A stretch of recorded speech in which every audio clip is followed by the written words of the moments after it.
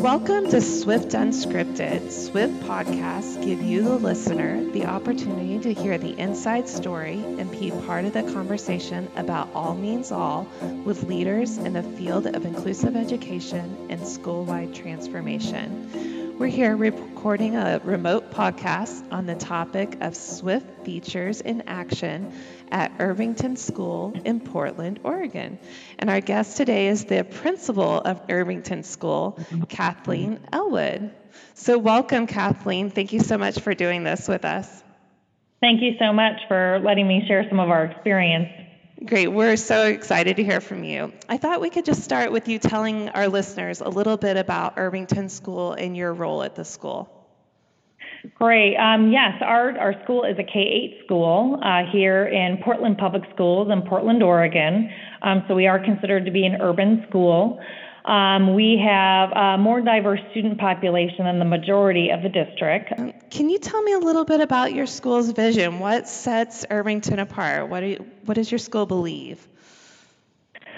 You know, our school actually likes to look at the whole child. So we have that focus of academic achievement, but we also are very focused on racial equity and social justice.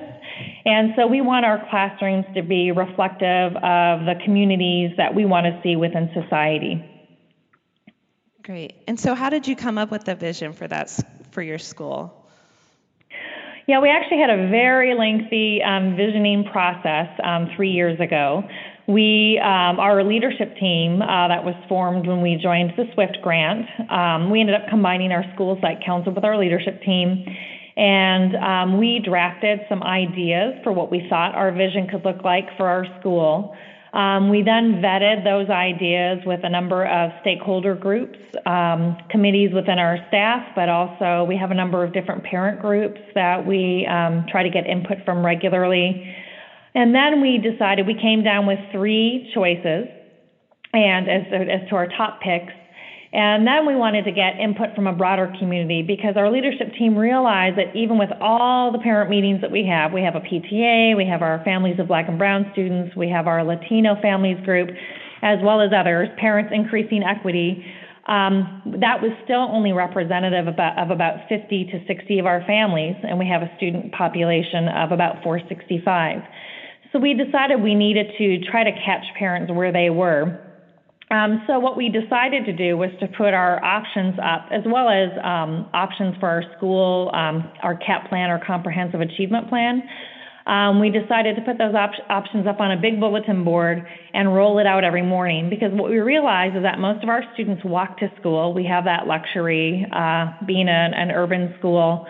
However, we do have a student population that has had to move out of the area due to gentrification. So we have a lot of foot traffic, but we also have a lot of folks dropping off in the mornings. So what we did for a period of about 2 weeks is we actually took this rolling bulletin board outside each day and had parents and students vote using a dot activity, just the colored dots that you often see in trainings. And so they had so many dots, they received 5 dots, and they were able to spend their dots however they liked. So if they thought that something was a better choice than something else, they could spend more than 1 dot on that option. We not only did this with the foot traffic in the back of the school where the students congregate, we also actually rolled the bulletin board up to the cars where the cars drop off students and did a drive-through option because many of our parents don't have time to park the car, get out of the car, and come on over. So we had sent the information to the parents in advance, and the parents could basically come and tell us how they wanted their dots spent. We stood there with the bulletin board right there. We did a similar process to get staff input and additional student input, and basically use that to guide the development of our vision.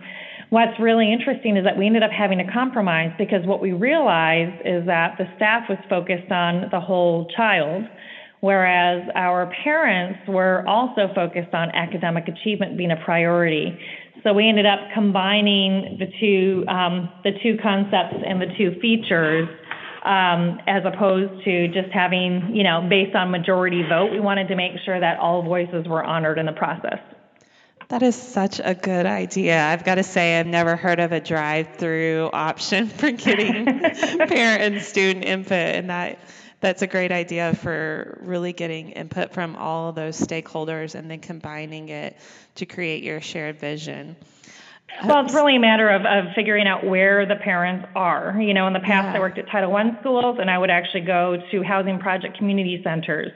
Or because I had a number of students bused in my previous positions in Long Beach Unified School District in California, I would actually go to their home schools and hold meetings there at a school that was actually within walking distance. So I kind of had learned that in my past, teaching experience, and tried to bring that here. That's great advice for other principals too, just to meet families where they're at. And this is a great example of that in action. So while you were talking about that, you referenced your school's leadership team, and it sounds like they were really instrumental in this process as well. Can you tell me a little bit about the teaming structures that you have in place to support your work and what the role of that leadership team is? Yes, absolutely. Our leadership team was initially created to discuss SWIFT and how we would implement the SWIFT framework at our school. But it soon transformed, as I said. We ended up combining our school site council because we realized that both teams were talking about a lot of the same issues, and decided to vet all of our committees through our leadership team. So that was kind of our guiding body. On our leadership team, we took care to have representation from all grade level bands, I guess. We don't have all 9 grade levels represented, but we have a representative from, say, for example, K1, 2, 3, so on and so forth. Mm-hmm. And then we also took care to try to make sure that the leadership team was also representative of our community. So we have one parent representative from our PTA. We had to work really hard then to also bring on a representative from our Families of Black and Brown Students group, and then also a representative from our Latino families group. It's taken a few years to actually get those representatives to feel comfortable, coming into that meeting space and participating.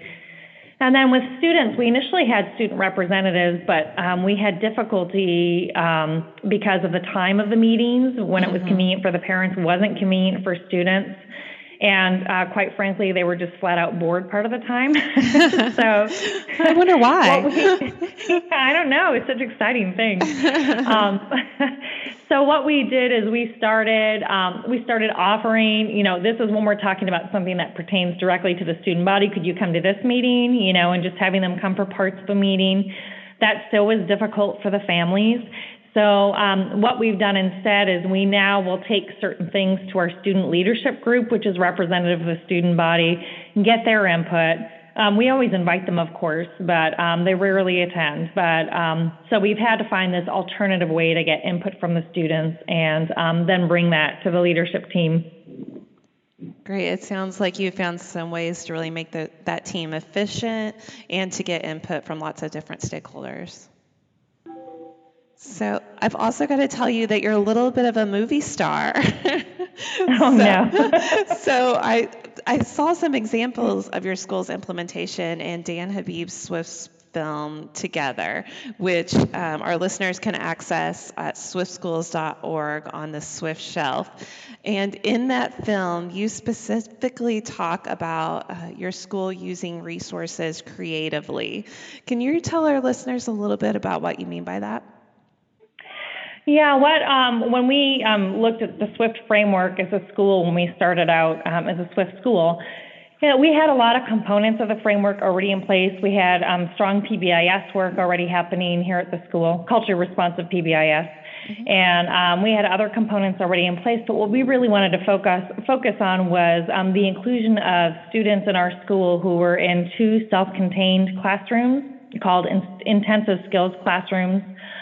These were students experiencing cognitive disabilities of one type or another, where it had been determined that a self-contained setting would be the most appropriate placement for them. We wanted to see that shift.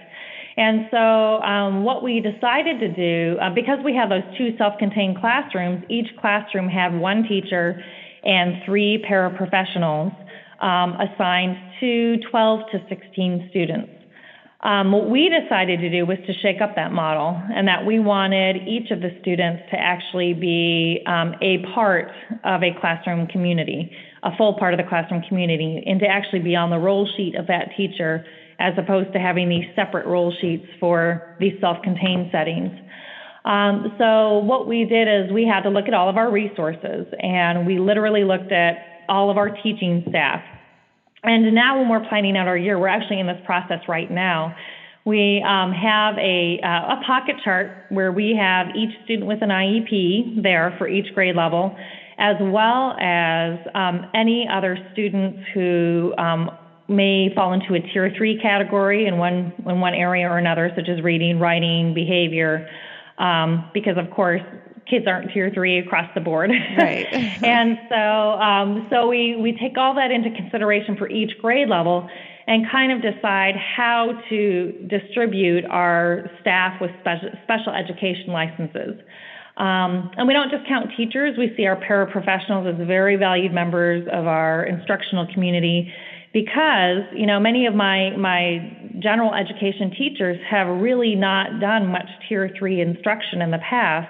However, our paraprofessionals are absolute experts at conducting small Tier 3 groups because that's what they've done throughout their career in the self-contained setting. So they're highly valued as we sort out how we're going to use our staff and where the supports are needed.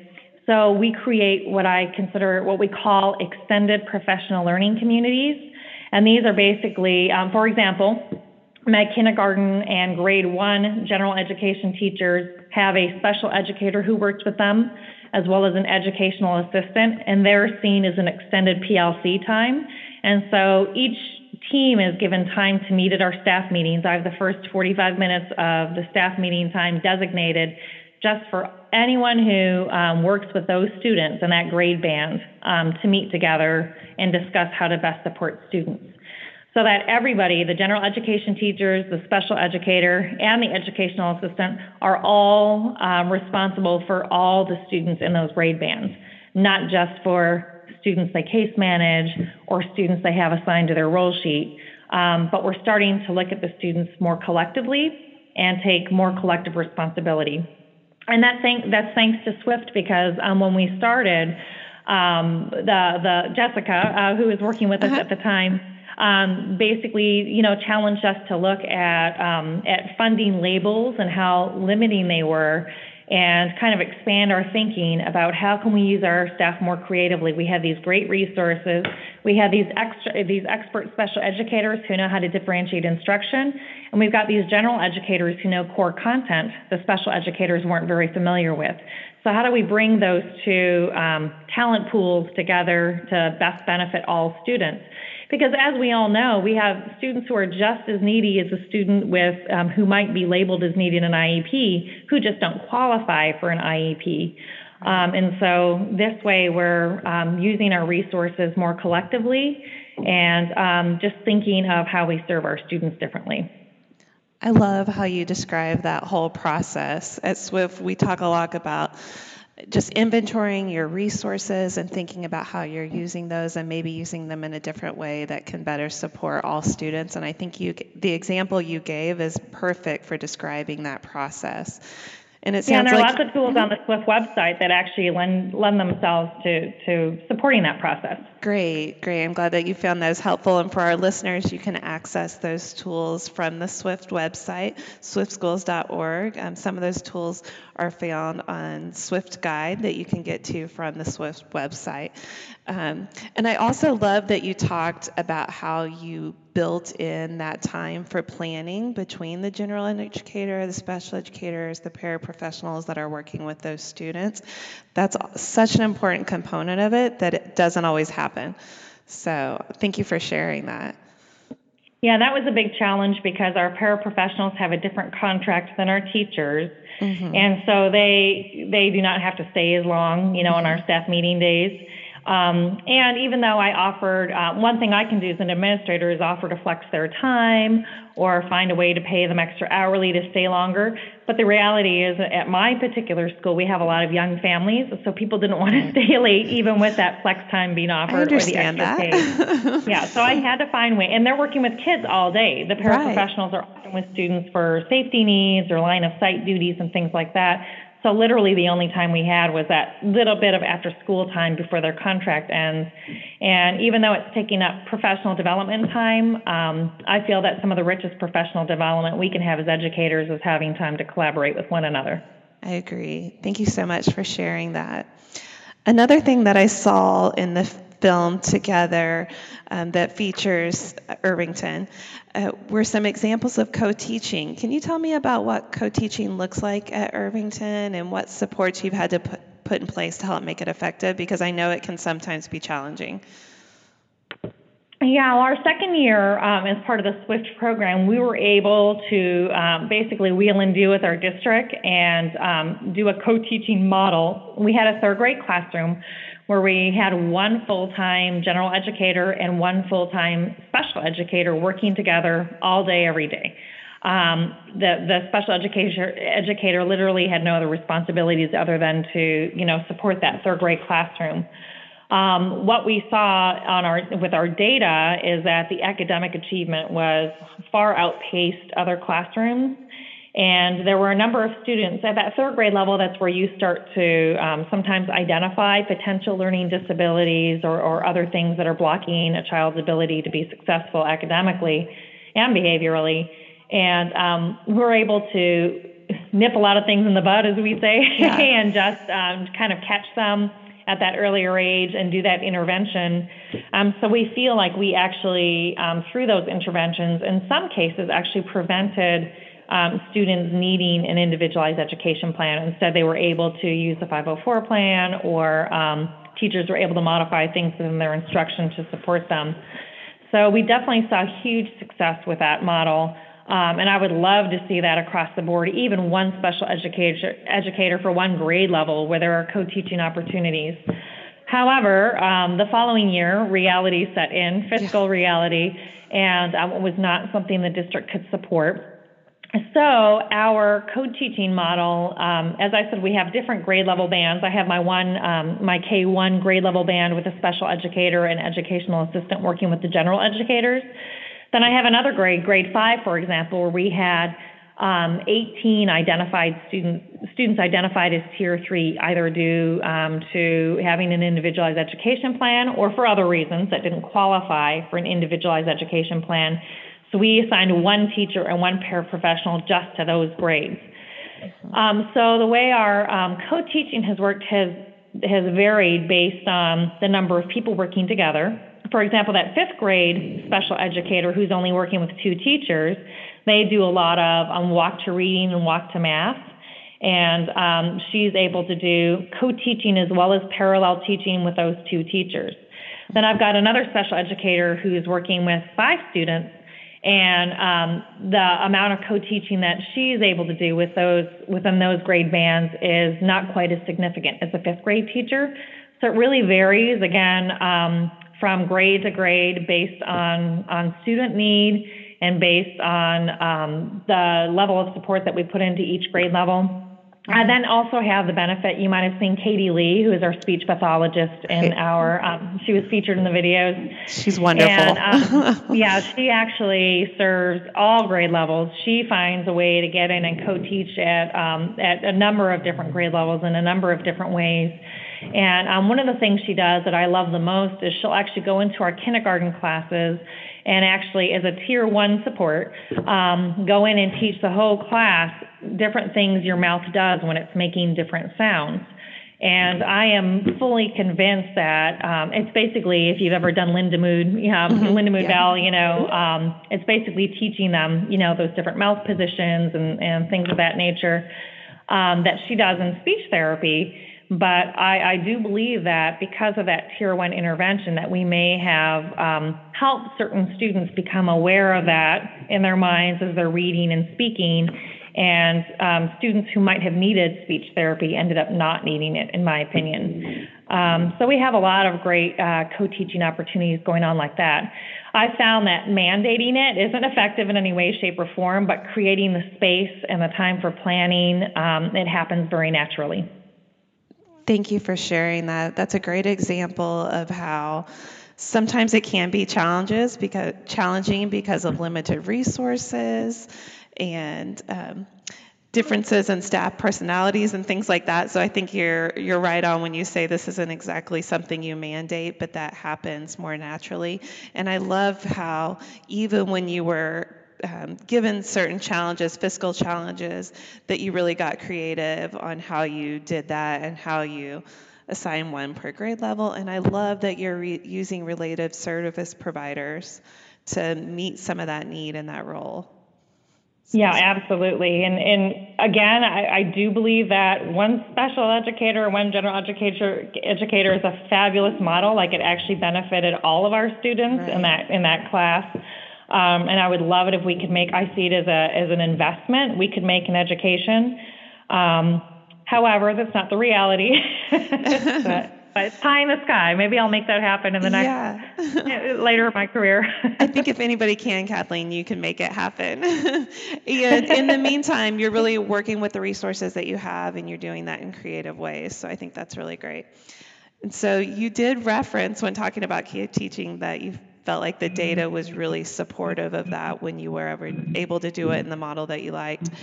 What role has data played in guiding your decisions in general or other decisions of your leadership team? Yeah, data plays a big role. When I started at Irvington 6 years ago, I started as an assistant principal under Lisa McCall, who is actually a fabulous principal we had in place when we climbed on board the Swift train. When I started, our staff just was not used to looking at data, mainly because our district did not have district-wide data collection systems in place. Lisa and I were able to shift that mentality. She came from Washington, the state of Washington, and I came from California, where data is, and database decision-making is emphasized, and we obviously had extensive training in those areas. And so we brought a lot of that training from those states to our school and started making decisions about what data we should collect, because I'm also very opposed to collecting data that is absolutely useless, that you can't use to actually inform teaching. Sometimes we drown in data, don't we? Educators. Yeah, and that's like what we're asked to do as educators all the time. If I can't help my teaching, I don't even care, Right. But also how to use that data to make decisions. So currently at our school, our leadership team looks at school-wide data. Our grade-level professional learning communities look at grade-level data, both behavioral and academic, and we use Swift to track our behavioral data. And our individual grade-level PLCs look at individual student data also. Whereas our culture responsive PBIS team or school climate team looks at common area behavioral data. And then again, at the grade level PLC level, we look at individual student data. So we're looking at data in a variety of ways. Whenever we look at data, because of our racial equity focus, we always look at it with a racial lens, because we don't want that to escape us. Because what we have found at our school, for example, in our Smarter Balanced assessment last year, our school scored a level 5 as an average overall, which is the highest level you can get. We were dropped to a 4 because of our participation rate. We had a number of folks opt out. However, our Black students, if you look at the data with a racial lens, scored at a level 1, which is the lowest level, which is actually below our ESL students. So even with all our racial equity work and everything else, we're scratching our heads as to, okay, what do we need to do differently because something here isn't working? But if we had just gone by that school-wide number, we're at a level 4 or level 5, we wouldn't have even noticed that we had a specific group of students who were not being successful. That's a really good point of how important it is to consider those subgroups that are oftentimes marginalized, and clearly a really important part of your school's vision and the work that you do. Well, our data also show that group of students is actually improving. We've actually seen growth over the last few years in our DIBELS assessments and other assessments that we give. But there's obviously still a huge discrepancy and disproportionality. Right. So we're making progress, but we still got a long way to go. Well, this may kind of lead into my next question. My next question is, what priorities does your team identify based on the data that you look at? And I'm assuming that this is one of your priorities moving forward. Yeah, we have to a few times a year look at our comprehensive achievement plan, which is our CAP plan that we do here in Portland Public Schools. What we do is actually Laura Miltenberger, who is our Oregon SWIFT supporter through the University of Kansas, she has been absolutely fabulous in supporting us with really examining data in an intentional way. My leadership team looks at all the data we can possibly collect, and that's everything ranging from our DIBELS and Easy CBM scores to our SWIFT data to our, we even look at parent surveys, staff surveys that the state of Oregon gives schools, our TFI tiered fidelity inventory that we use with as part of our culturally responsive PBIS work.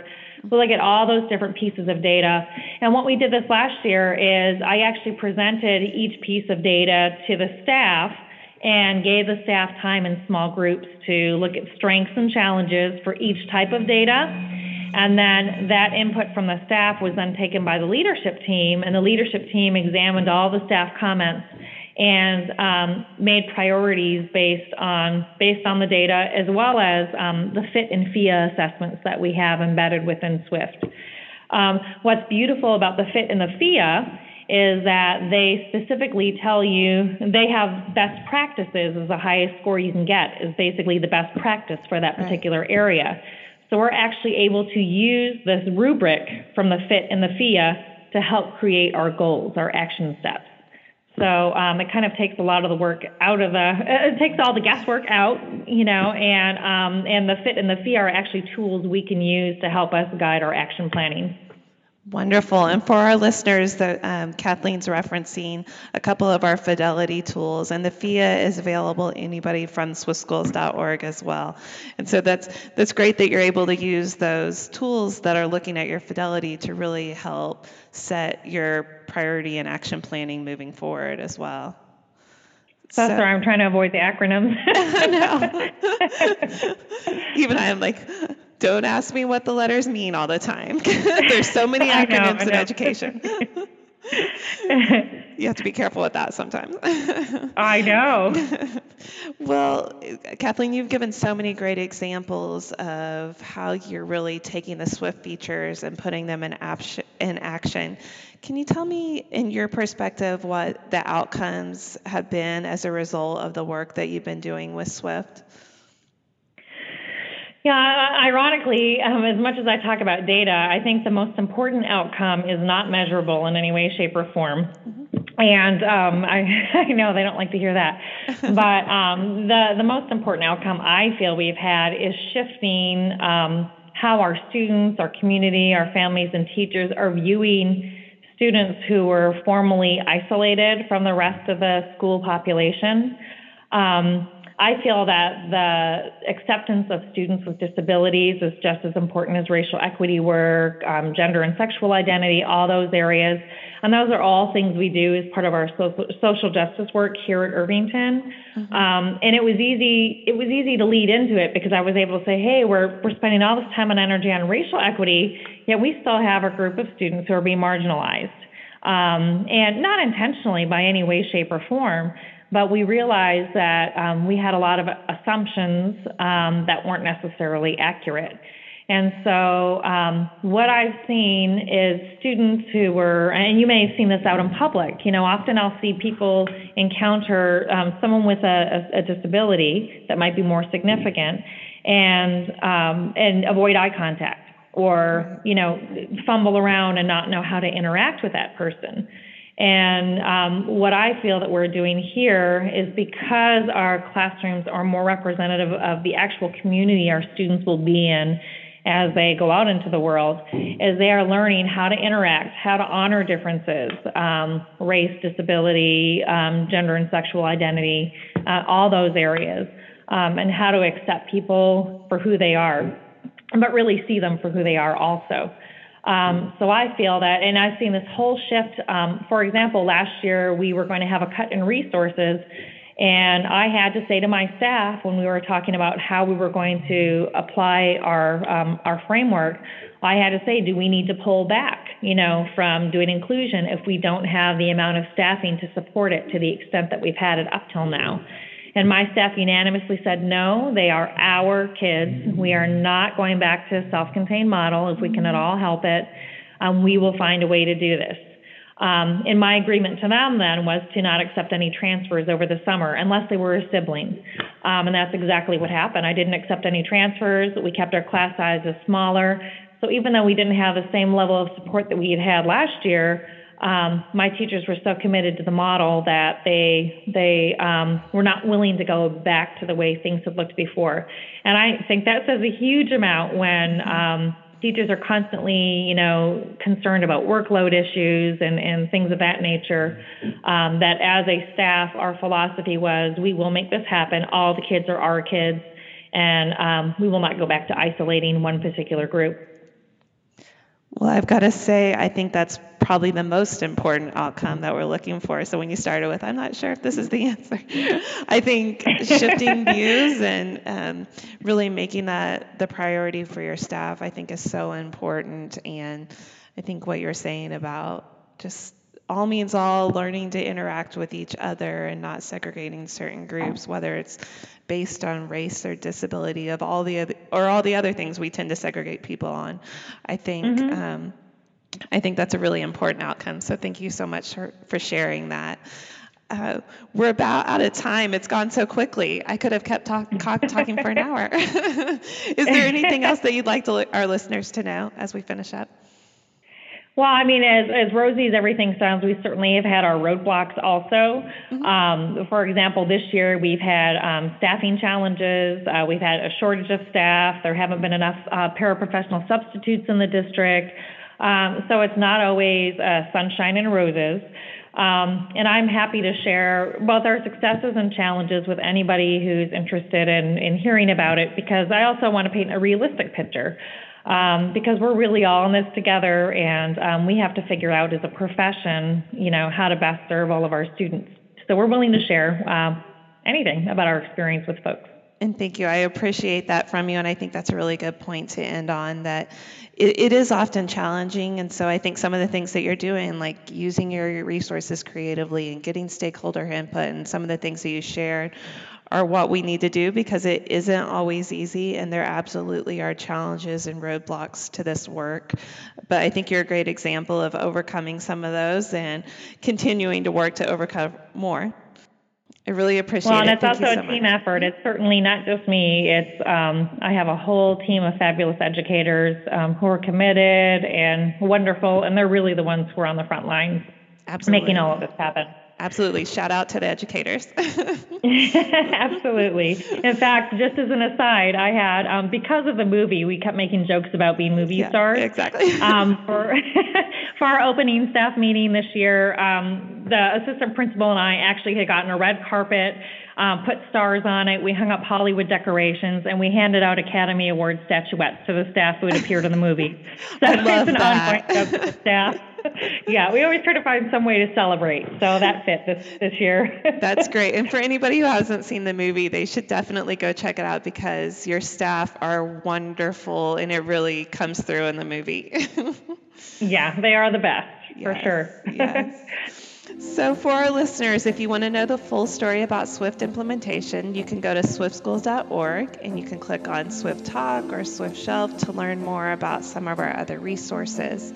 Swift is a national K center that provides academic and behavioral support to promote the learning and academic achievement of all students, including students with disabilities and those with the most extensive needs.